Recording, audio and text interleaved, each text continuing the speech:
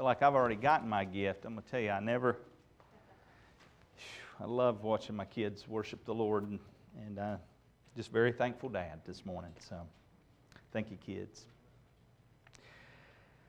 Psalm 1, if you want to go ahead and go there in the Bible and hold your spot, because we're going to look at some other scriptures, but that's where our text is this morning. And I realize this is a text that's been visited probably many times.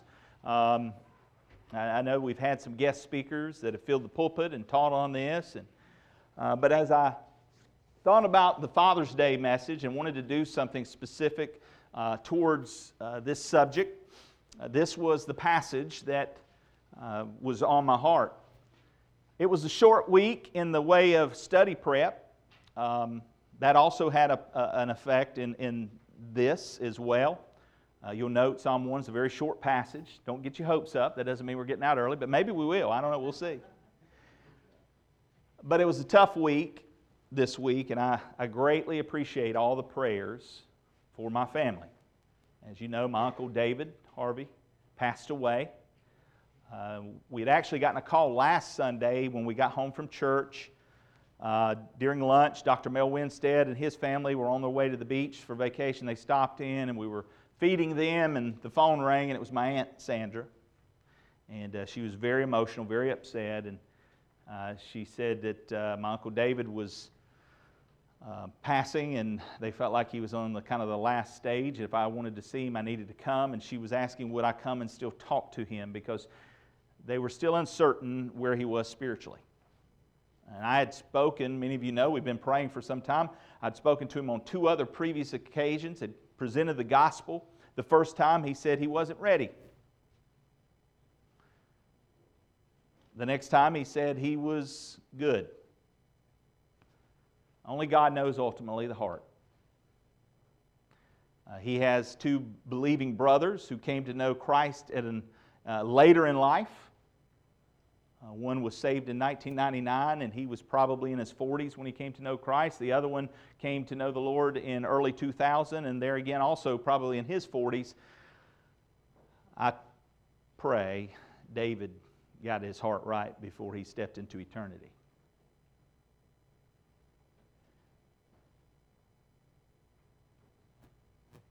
But one of the things that really struck me as I tried to minister to the family this week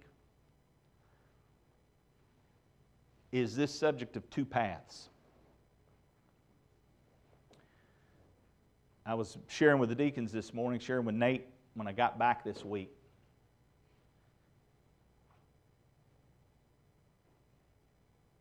You know, there's a way that seems right to man. But the end of that path is destruction. Is death. And what me and my family, I think, witnessed this week was sin run amok. It grieved my heart to see a lot of my family whose lives, because of choices they have made, have led them down a path of consequences. And as we sat there at their place, there was a lot of discouragement. A lot of hopelessness. Kids raised without parents. Grandkids being raised by grandparents. 2nd, 3rd marriages. Drug addiction. Alcohol. Drama. Drama upon drama. It's a sad scene. It truly was. I love my family.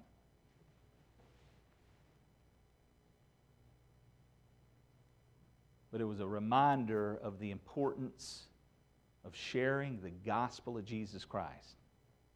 Because only Christ can change and transform a life. And look, I was on that other path. And so were you before you knew Christ. And I kind of shared the example in the picture because it runs the gamut. Because in one sense, I'm looking over here at Aunt's and uncles who are poverty-stricken. I'm talking house that you walk in, a trailer that was older than I am. I remember my aunt and uncle growing up in, and yet holes in the floor and plywood over it just so you don't fall through. I mean, it was a scene that just shows the results of choices.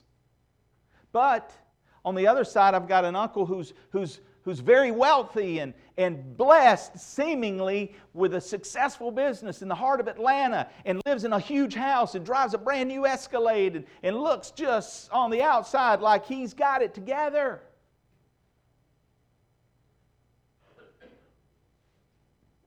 But worse off than those who are poverty-stricken. You see, the world's philosophy has a way of fooling you. Lost is lost. Whether you've got a lot in the way of material things or you've got a little in the way of material things, if you don't have Christ, your path is the same. You're on the same road. And broad is the way that leads to death.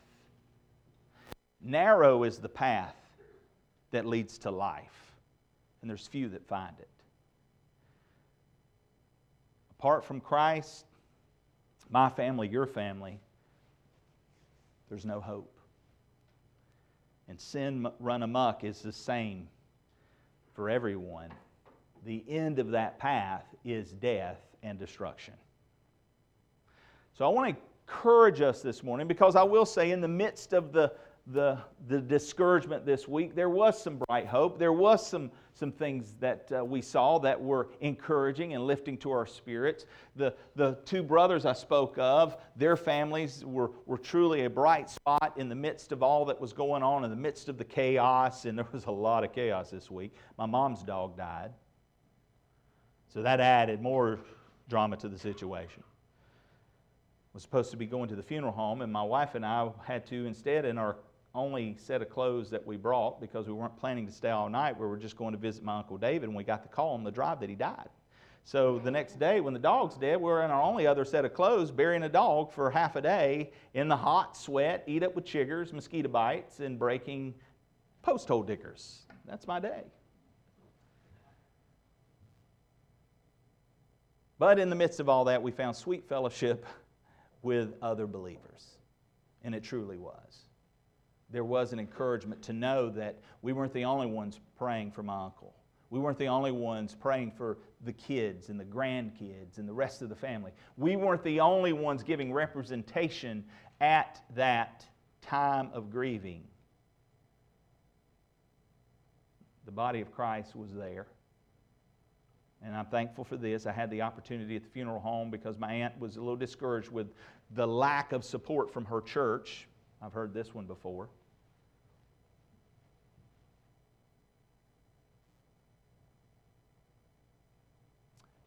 To encourage her to put her eyes on Christ, who never fell her, never let her down. And told her not to give up on that church family. They hadn't give up on her. And praise the Lord, that afternoon, my uncle's brother said that, guess who showed up at the house with food? Her church. So, guys, it's important that we as a family minister collectively. It doesn't just rest on my shoulders, Nate's shoulders, but collectively. And so, I want to encourage us today that we are on a path. And I pray that the path you're walking is the narrow path. So with that said, let's talk about today. Let's talk about Father's Day. And I specifically, ladies, I'm sorry, but today I want to specifically target the men. I want to talk specifically to the men. But before I do, I feel like I need to lighten the mood a little bit in here. So I'm going to give you the top 10 things you'll never hear a dad say. Top 10 things you'll never hear a dad say. Number 10. I should have given you a slide presentation on this one, but anyway. Number 10. Well, how about that? I'm lost. Looks like we're going to have to stop and ask for directions. Yeah, never hear a dad say that. Number 9, you know, Pumpkin, now that you're 13, you know, you'll be ready for unchaperoned car dates. Won't that be fun? Never hear Dad say that. Number 8, I noticed that all your friends have a certain hostile attitude. I like that. You'll never hear a dad say, number 7, here's a credit card and the keys to my car. Go crazy. Never going to hear a dad say, number 6, what do you mean you want to play football? Figure skating's not good enough for you, son? You'll never hear a dad say, your mother and I are going away for the weekend. You know, you might want to consider throwing a party. Number 4, you'll never hear a dad say, well, I don't know what's wrong with your car. Probably one of those doohickey thingies, you know, that makes it kind of run or something. Just have it towed to a mechanic and pay whatever he asks. Never hear Dad say that. Number 3, you'll never hear Dad say, my son, no son of mine, okay, no son of mine is going to live under this roof without an earring. Now quit your belly aching and let's go to the mall. You never hear Dad say that. Number 2, you'll never hear Dad say, what do you want to go and get a job for? I make plenty of money for you to spend. And the number one thing I make plenty of money for you to spend. But the number one thing you'll never hear a dad say, this is number 1. Can I get a drum roll, son? All right, the number 1 thing you'll never hear a dad say, what do I want for Father's Day? Don't worry about that. It's no big deal. In fact, a small boy's definition of Father's Day, he said, it's just like Mother's Day, only you don't have to spend so much. So maybe that's so, but I don't know, not in my house. Yeah, Dad's got to get a big red steak today. Anyway. Growing up, maybe some of you guys, you remember growing up. I don't know for you, but for me, growing up, there was something about sports. I love sports. Now, maybe some of you did, some of you didn't. That's okay. But there was something about growing up and playing sports that was just, man, you look forward to hitting the ball field. You loved taking the court. Now, you hated the practices and the workouts and the intensity. And the coach in my day used to actually could yell in your face. Sometimes they could even grab you up by the collar and put you against the wall. And that was just good coaching. That's just the way it was. Can't do that now. You get a lawsuit. But hunting, fishing, those were things that I remember. Some of you may remember John Wayne growing up, and so as a kid you looked up to John Wayne. And man, this is a man's man. This is the kind of guy you want to be. We get these ideas instilled into us as we grow. For me, it was Fonz. I wanted to be like the Fonz. Hey. I'm sorry. I loved Happy Days, and so in fact, I remember being in kindergarten, and I remember I taught all the girls that when I snap my fingers, I want y'all to come. Isn't that terrible? And they actually did. I can't. Now I try it at the house, and they say, "Get up and get it yourself." Anyway, I'm just. That's not true. I don't really do it. But anyway, yeah, y'all know that. But superheroes too. Marvel Comics, some of y'all remember that? I'm sorry, I want to go back to that. Yeah, some of you remember like the Marvel Comics or the DC Comics, and all that stuff's kind of getting a resurgence again. And so that was big too for me as a kid. I loved the superheroes. And I think for a little boy too, there's something about that makes you want to, you play that. You want to be a superhero. You want to be, that kind of guy. You want to be the hero at the end of the day. Why is that, man? Why is that? I think we are wired in such a way. I think at the heart of man, there is this idea of just this go get 'em kind of attitude. Well, we find this, and I know I told you to hold in Psalm 1, but I want you to hear this story found in Joshua 14. So if you want to turn there, you can. I got it up on the screen here. In fact, I think I'll just step down here and read it. Joshua 14, 1 through 14. These are the areas which the children of Israel inherited in the land of Canaan, which Eleazar the priest, Joshua the son of Nun, and the heads of the fathers of the tribes of the children of Israel distributed as an inheritance to them. Their inheritance was, by lot, as the Lord had commanded by the hand of Moses. For the 9 tribes and the half-tribe, for Moses had given the inheritance of the 2 tribes and the half-tribe on the other side of the Jordan, but to the Levites he had given no inheritance among them. For the children of Joseph were 2 tribes, Manasseh and Ephraim, and they gave no part to the Levites in the land, except cities to dwell in, with their common lands for their livestock and their property. Verse 5.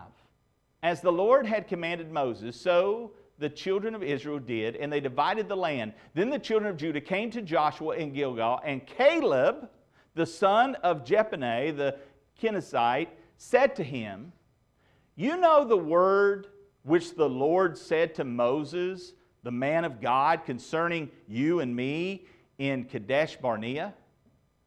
I was 40 years old when Moses, the servant of the Lord, sent me from Kadesh Barnea to spy out the land. And I brought back word to him as it was in my heart. Nevertheless, my brethren who went up with me made the heart of the people melt. But I wholly followed the Lord my God."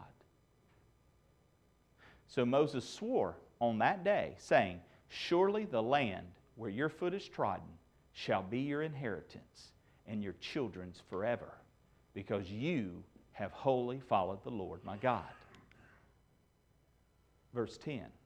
"And now, behold, the Lord has kept me alive, as he said, these 45 years, ever since the Lord spoke this word to Moses, while Israel wandered in the wilderness, and now here I am this day, 85 years old, and yet I'm as strong this day as on the day that Moses sent me, just as my strength was then. So now is my strength for war, both for going out and coming in. Now, therefore, give me this mountain of which the Lord spoke in that day. For you heard in that day how the Anakim were there, and that the cities were great and fortified. It may be that the Lord will be with me, and I shall be able to drive them out as the Lord said." And Joshua blessed him and gave Hebron to Caleb, the son of Jephunneh, as an inheritance. Hebron therefore became the inheritance of Caleb, the son of Jephunneh, the Kenizzite, to this day, because he wholly followed the Lord God of Israel. Now, I love that passage. That's a man's passage right there. Think about that. There's so much captured in that context that to me speaks to not only a man's man, but most importantly, a man of God. Let me read a quote to you. I think this is part of our problem. Men, sometimes I think we in the church, we do a disservice. Instead of cultivating that God-given internal hardwiring, motivation, I think we feel like somehow it's squelched. Listen to this quote from a pastor. He says this, "Men, I want you to know that I believe you are the single greatest untapped resource for the kingdom of God today.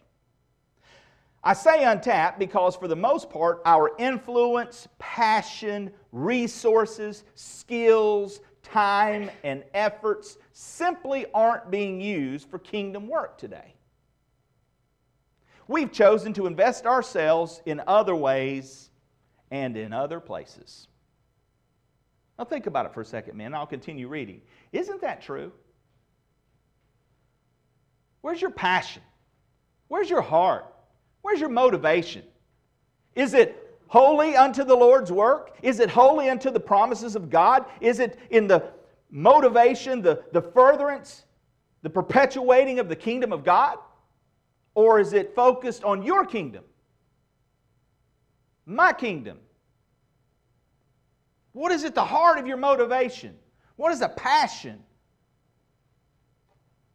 The church is a strange place for many of us men. A place where we feel like we don't belong. I know what I'm talking about because I used to feel the same way.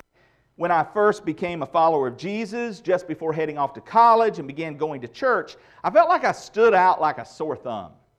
I was uncomfortable. Everyone hugged each other, sang songs, spoke a language that I didn't recognize. I couldn't sing a lick, and I didn't speak their Christianese.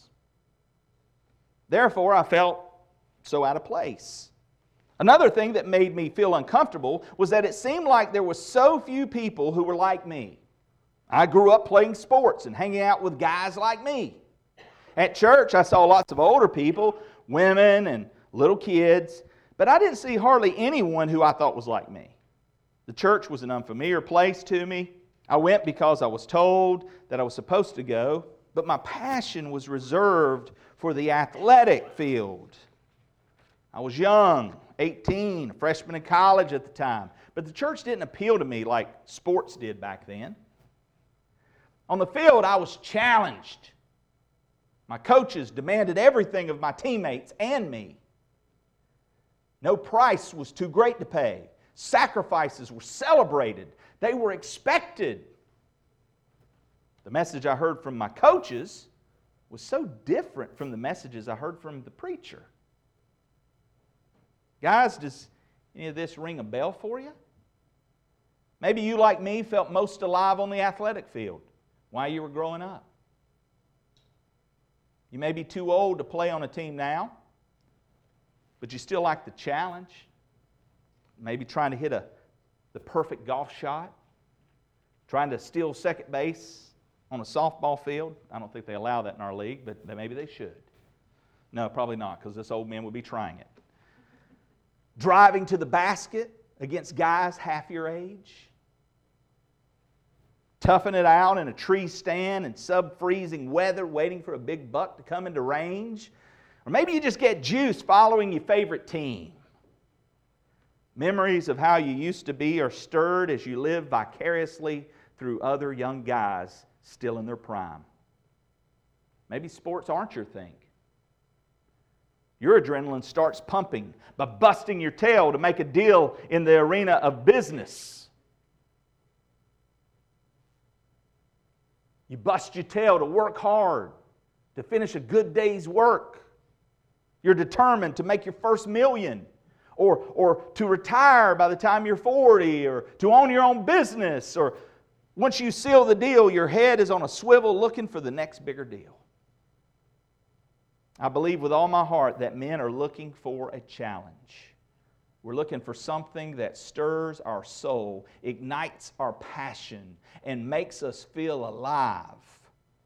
We want to feel like we've still got it. We can still do it.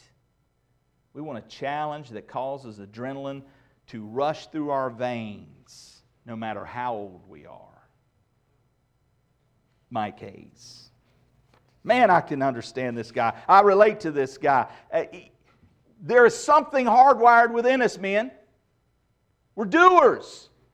We're leaders. We're go-getters. That's the way God designed us. Now, the curse has corrupted that, no doubt. And that's why this passage that we've looked at here, and we're going to look at in just a second, the heart of our text, why it's so important that we be men of God. Men of God. And so I want to challenge you, men. I want to challenge you today. Think about what path you're on. Think about how God has made you.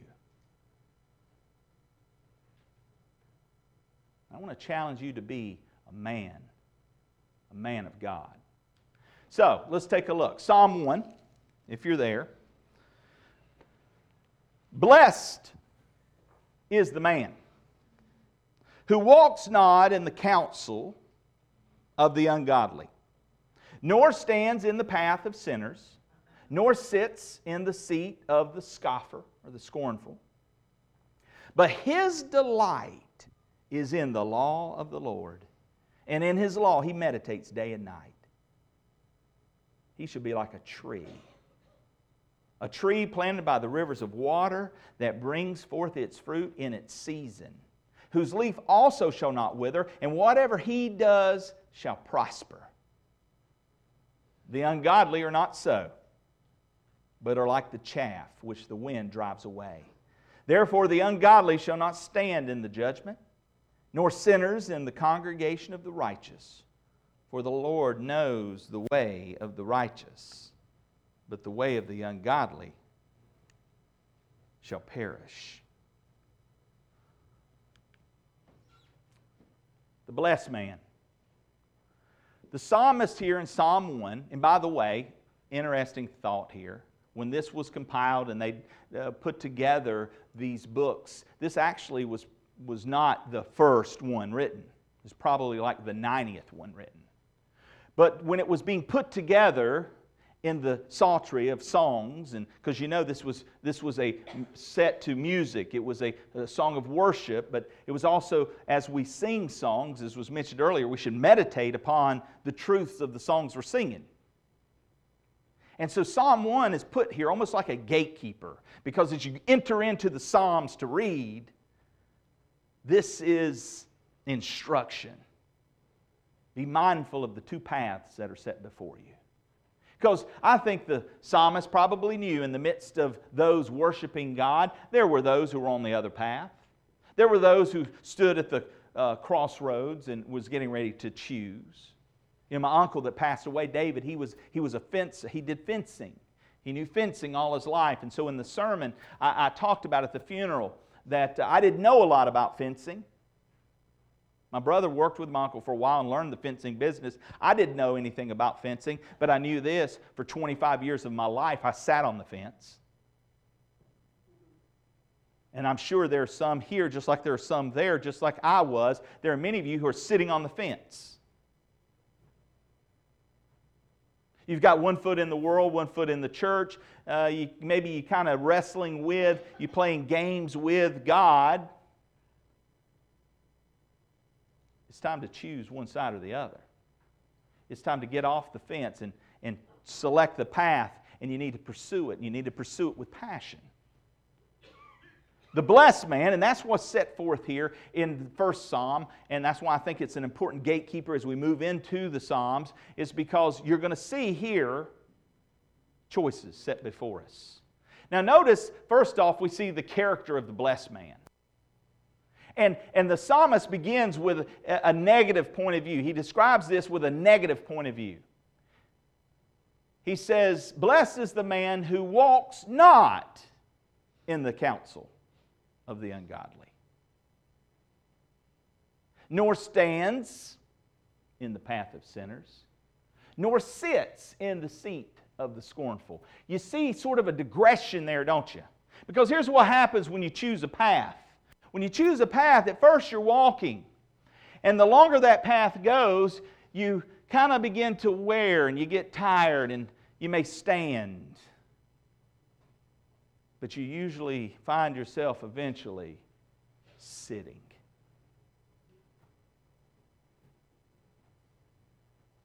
You see, there's a way that seems right unto man, but the end is destruction. When you get to the point to where you're so far down that path that you're worn and you're tired and you sit, a lot of times it's tough to find your way back to where you knew you needed to be. You want to be a blessed man? Dad? Fathers? You want to be the example for our children that we need to be? Well, we need to choose the right path. Because set before us is the path of the wicked man or the blessed man.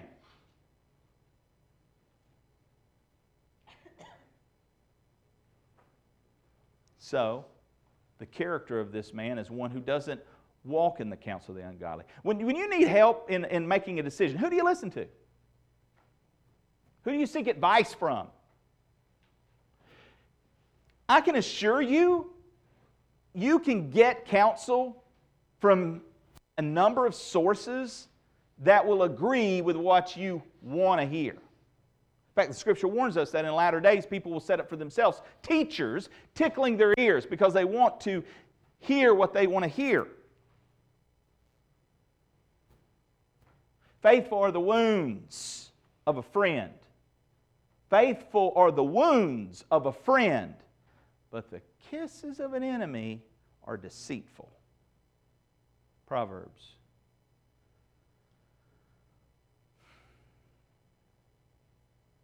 Where are you getting your counsel?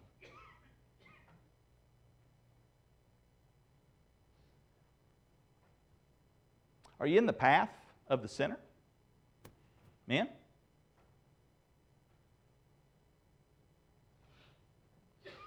Where are you at in the road of life? You find yourself scoffing? Maybe you don't scoff, you just laugh at those who are scoffing because you don't want to be outed as a Christian. Do you find yourself laughing at the hollow, empty jokes? The blessed man doesn't walk in the counsel of the ungodly. He doesn't stand in the paths of sinners, nor does he sit in the seat of the scornful. Now, it's also described from a positive perspective. Notice what verse 2 says, and this is the heart of the passage. The blessed man, his delight is in the law of the Lord.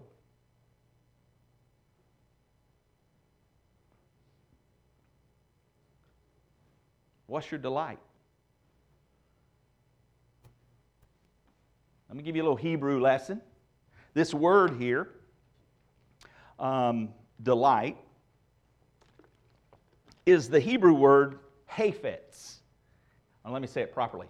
Hafetz. God bless you. The basic meaning is to feel great favor towards something, desire, or to feel emotional delight. Now, the word's used in many ways throughout Scripture, but here we see it described as the blessed man delights in the law of the Lord. Now, if you're taking notes, I'm not going to have you turn here, but if you want to look up some passages later at home, Psalm 48, Psalm 119, 47 and 48, Jeremiah 15, 16, Psalm 48, 119, 47, 48, Jeremiah 15, 16. Good references in the delighting of the law of the Lord, the Word of God. And notice what else the blessed man does.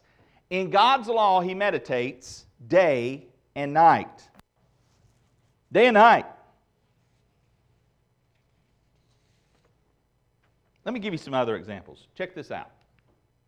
In Psalm 119, you'll see other passages. Psalm 119, verse 24. Your statutes are my delight. They are my counselors.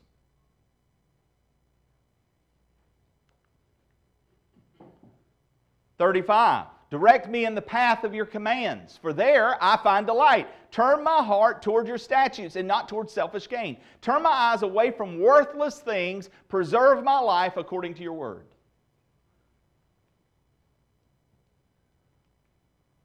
I will walk about in freedom. Well, how are you going to do that? Well, I'm going to show you if I can get back to it. You can walk about in freedom because of the Word of God. Notice, if you would.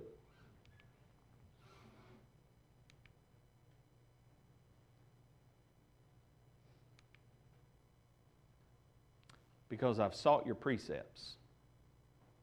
I will speak of your statutes before kings and will not be put to shame. For I delight in your commands because I love them.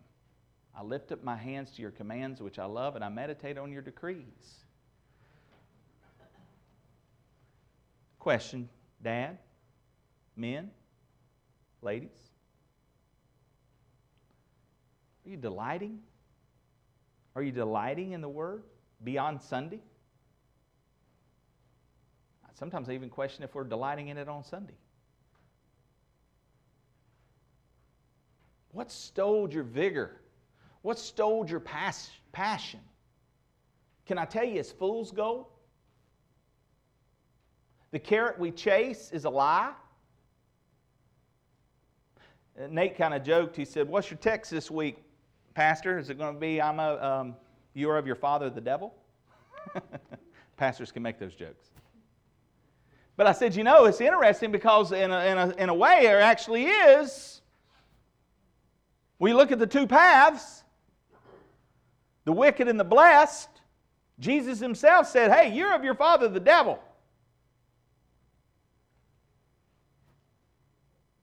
Guys, if you're on the path that leads to destruction, you're not doing the things that your father Abraham did, Jesus, to quote him.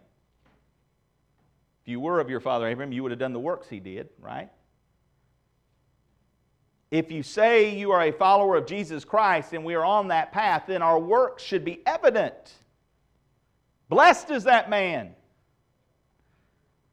We need to do self-examination. If we're not delighting in the things of God, if you do not delight yourself in truly meditating day and night, guys, I hope and I pray you're listening to the Word of God throughout the week. I hope you're spending some time in the Word of God, reading and meditating and thinking on it. I hope you're looking for teachable moments throughout your week with your children to bring in scriptural principles and truth. By the way, if you're missing Sunday school in here, you need to come because you're getting some good biblical worldview teaching. Pastor Nate's laying it out.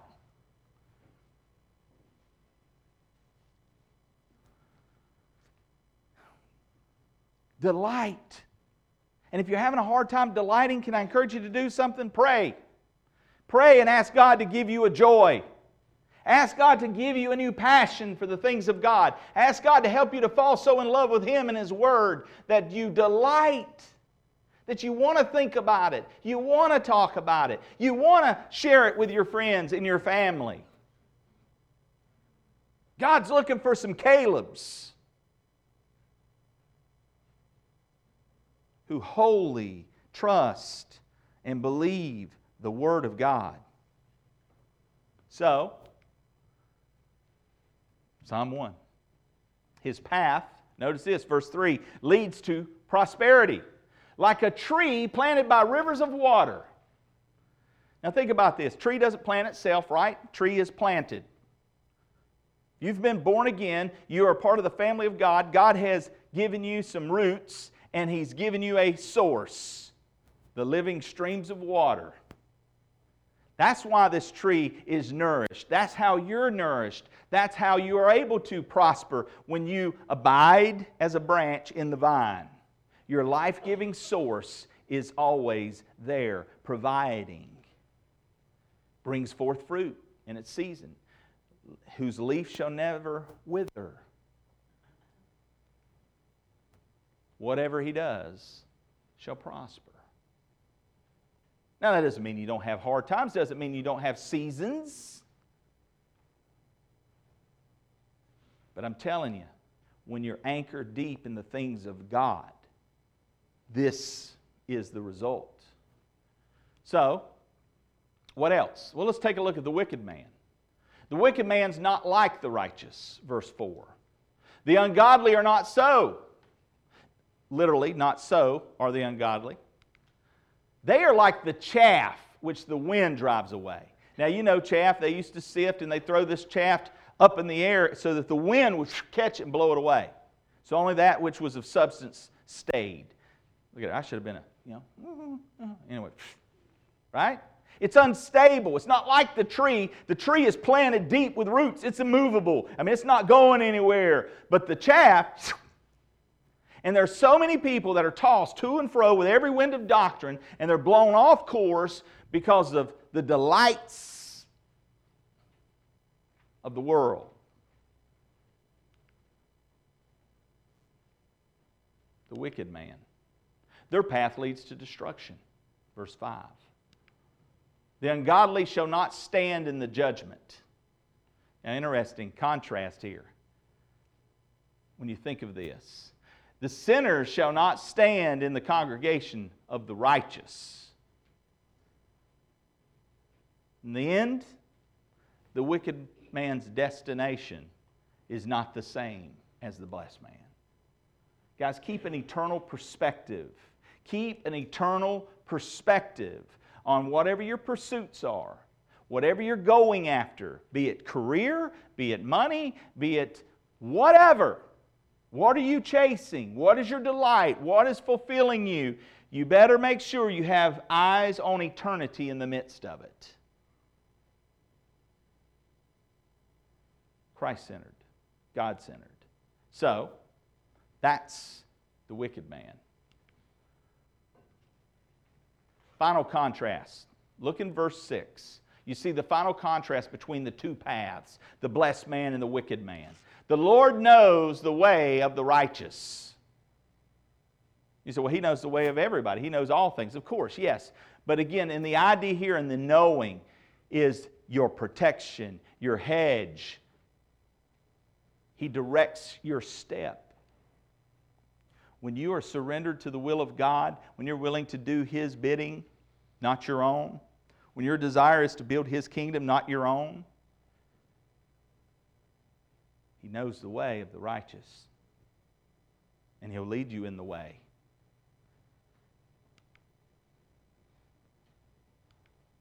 The way of the ungodly shall perish. What does it profit a man to gain the whole world, yet lose his own soul?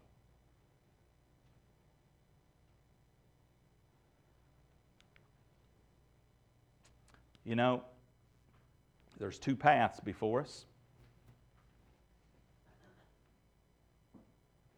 There's the path of the blessed man, and there's the path of the wicked man. And I don't pretend to know where you are and who you are and where you stand in the things of God. But I know this.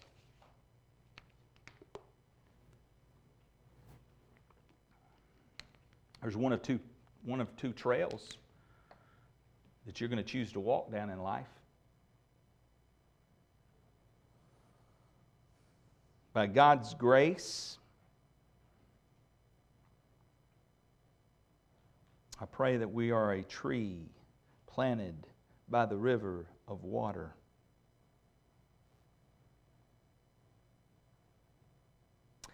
Dad, you were designed with purpose.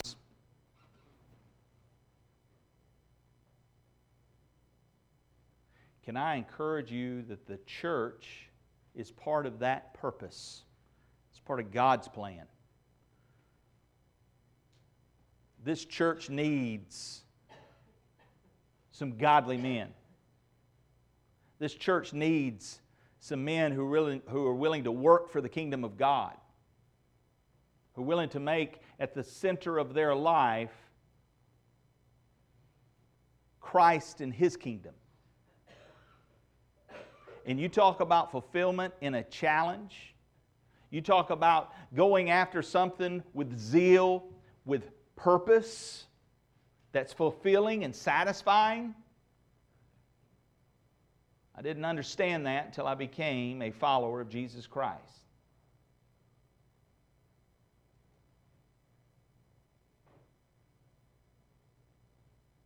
Choose that path. Dad, which path are you on?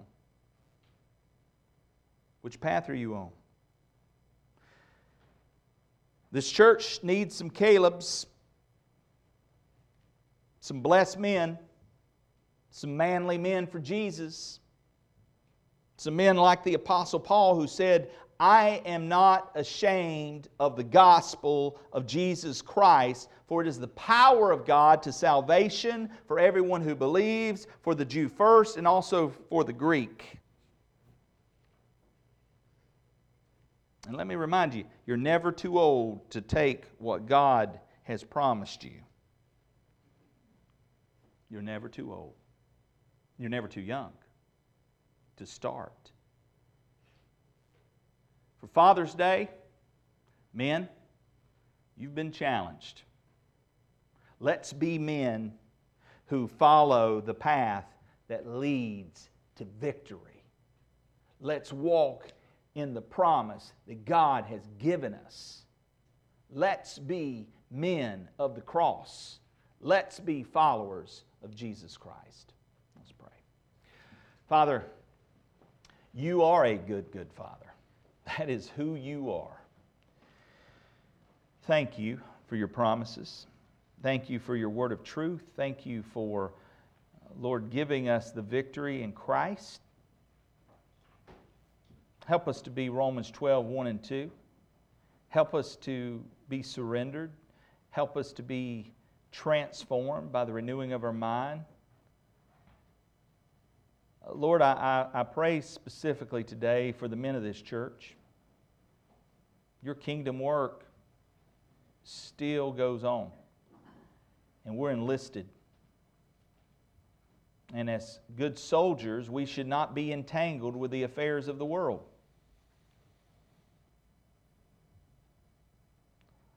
Lord, help us to be good soldiers. Help us to be followers of Christ. Help us to keep our eyes on eternity. Help us to choose the path of the blessed man. And that means some of us have got to get back on the trail. Some of us have taken a detour. Lord, we got to shake that sand off our shoes. We need to move on. We need to get away from the things that are pulling us down and get focused again into the plan that you have laid out before us. Help us not shrink back as we've been learning about that in Hebrews, that we would not fall in disbelief, but that we would trust in the promises. Lord, let this church be full of men who have zeal, who believe you, when everything else around us says, no, you can't. Help us to know that we can do all things through Christ who strengthens us. Strengthen us today, Lord.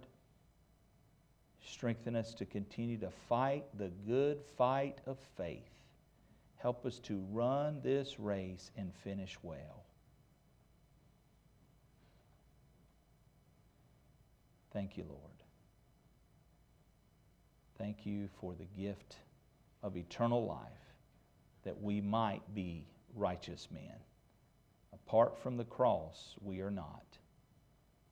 But with the grace and gift of your Son, Jesus Christ, we are made new. Thank you for His righteousness that clothes us. Thank you for your word that leads us. May we follow faithfully to your glory. In Jesus' name, amen.